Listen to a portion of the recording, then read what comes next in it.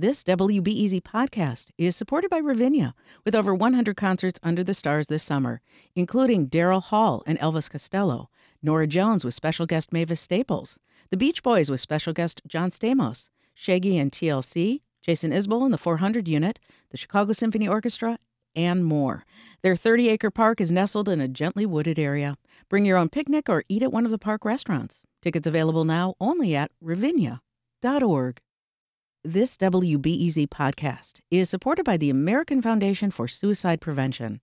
Suicide is a topic that hides in the shadows. It's time we talk away the dark, learn how to spot the warning signs for suicide, and how you can have an open, caring, real conversation to help save lives. Visit the American Foundation for Suicide Prevention to watch the new short film and learn more at afsp.org/talkawaythedark. I'm Sasha Ann Simons, and this is Reset.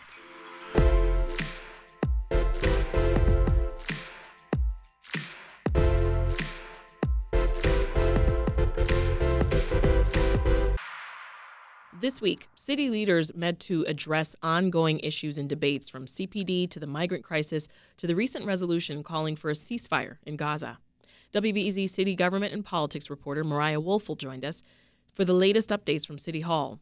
She starts with why the city council is requiring a study into why Chicago's police department's response times to 911 calls vary so widely. This was a promise made by Chicago's police superintendent Larry Snelling when he took the job when he was chosen by Mayor Brandon Johnson to lead the department. He vowed to hire an outside organization to study officer deployment. So that's, where cops are assigned and whether that's the best use of department resources.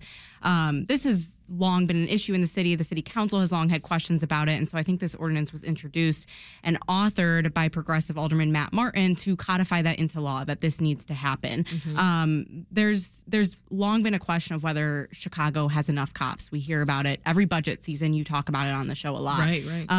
And the truth is we have some of the most officers per capita in the country. And critics say the Chicago Police Department, if they had a more efficient staffing plan, would mean we don't need to add to our policing ranks. So a study like this could have big implications for crime in the city of Chicago and how it's addressed. Yeah, so data like this, collecting this kind of data is highly important, it sounds like. Give us the issue with how officers are actually deployed right now. Yeah, so for years there have been concerns about whether police are stationed at the places they should be during the times that crime is the highest. The Chicago Tribune has found that police staffing is not at the highest during times when cops are needed most. A previous study by the University of Chicago's crime lab that was never actually publicly released, aside from a short summary, found that police deployment is based on the, quote, desires and intuition of key decision makers and often winds up being highly political and unequal. And that summary urged the city to move to a data-driven approach to deployment instead. So this data could be used to change what happens when it comes to responding to these 911 calls. Correct. And get us there faster. Right. So instead, for instance, we don't know exactly how this data would be applied, but the crime lab, for instance, has previously called for assigning officers based on calls for service or total violent crime or population size or how many officers in a certain district are retiring. And so those sorts of things could be factors in how this data would be applied. Have there been previous studies? There have been many fits and starts. Okay. And so that study I referenced by the University of Chicago Crime Lab, that was commissioned by former police superintendent David Brown a few years ago, but it wasn't actually completed and wasn't actually publicly released. There was, and the findings, most importantly, were not, implemented by the Chicago Police Department. There was also a 2016 study ordered by Superintendent Eddie Johnson that was never released. And I think the last completed study on record was all the way back from now 3 mayors ago in 2010. And so I think there's What do we seem to never go to completion with these? The redeployment of police officers is a politically fraught issue in Chicago. Analysts and leaders from outside the city have said politics plays too much of a role in this decision making, like aldermen wanting more cops, even in safer areas, or veteran officers getting to pick their assignments instead of being assigned based on need. The majority of violent crime, as happens on the south and west sides in the city, but whether those neighborhoods receive better or more efficient policing is a question. And then there's also that question that I mentioned at the top of whether Chicago could actually make do with the number of officers that it has if they were more efficiently spread. So let's shift gears, Mariah. On Monday, Governor Pritzker, as well as Cook County Board President Tony Preckwinkle, they met with Mayor Johnson, and they talked about plans to address the migrant crisis. What do we know about the latest plans? Well, yes, and you referenced that meeting. I'm sure residents are happy to see the governor and the mayor meeting on this issue. Sounds like progress. I think it looks good for the both of them. There's been a lot of back and forth in the media, this game of kind of like hot potato around the migrant crisis that I'm sure residents are sick of hearing about. But I think the main outstanding question that we can assume that they talked about is when and where and if the state is going to build the additional 2,000 shelter beds that it has promised the city. The state opened a 200-bed shelter at a former CVS site in Little Village, but has yet to make good on this larger promise to open a massive base camp. Johnson has said the city could really use those additional 2,000 beds. And at least in public, the state has said it's waiting to hear where they should build them. A previous plan to build a base camp was actually scuttled by the state over environmental concerns, as you probably remember. And it seems to be kind of at a standstill ever since. So I would presume that they were talking in part about that, as well as efforts to get migrants housed quicker. The state has been funding wraparound services at shelters like caseworkers who are supposed to be helping connect people with housing. But that process, I think, has moved slower than expected, which has caused this pushback of the eviction deadline multiple times. Well, in that, too, the mayor has touted investing almost $18 million for Black and Latino-owned businesses to help feed migrants. I think those services. I think it's part of his efforts to try to rely more on community-based organizations, both for wraparound services and for things like food to step away from national staffing firms that have cost a lot of money. What are the latest numbers, Mariah? How many migrants have arrived here so far? So in the city's operating 28 shelters, and there are more than 13,000 migrants staying in those shelters currently. And then, the total number of people awaiting shelter placement is really low right now, which can't always be said. There's 5 people waiting for a shelter bed. 1 person is at a Chicago police district, and 4 people are at O'Hare. There are 0 people at that so-called landing zone, that parking lot with like warming buses, basically.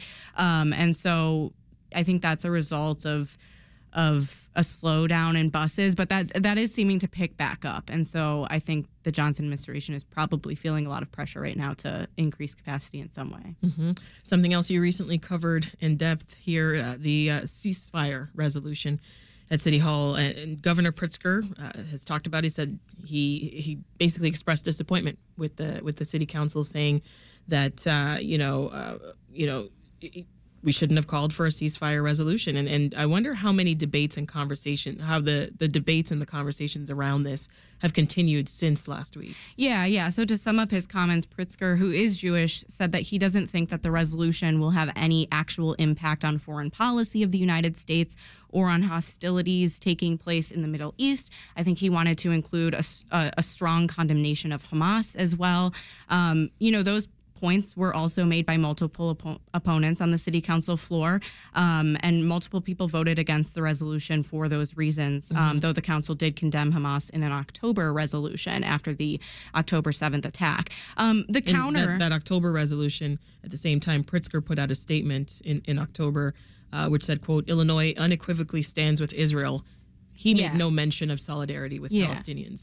And to the point of not being able to affect foreign policy, that was also a point made by opponents on the floor. And I think the counter that ceasefire proponents have made is that, should we not try to influence policy on this, even if the effect might be minimal? And the motivation for the ceasefire, as they described it, has been kind of threefold. One, to show support for Palestinians in Chicago, many of whom have lost family members in Gaza, where nearly 30,000 people, mostly women and children, have been killed since October 7th.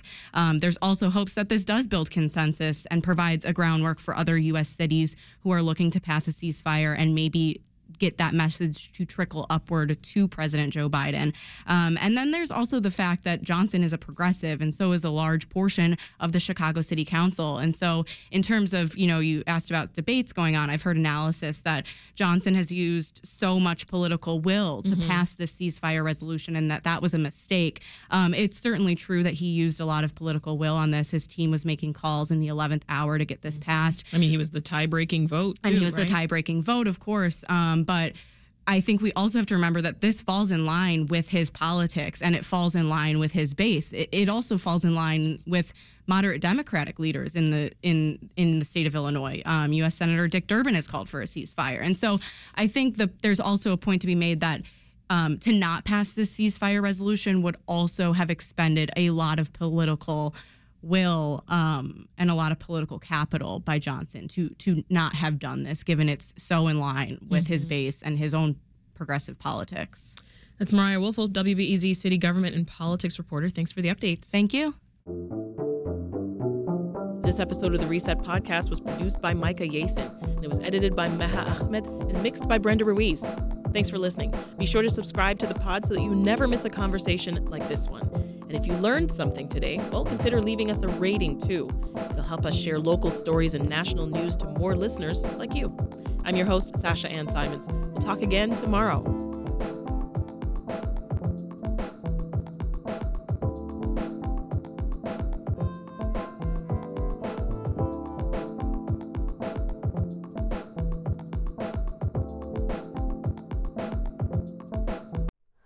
Hi, it's Terry Gross, the host of Fresh Air. We bring you in-depth, long-form interviews with actors, directors, musicians, authors, journalists, and more. Listen to our Peabody Award-winning Fresh Air podcast from WHYY and NPR.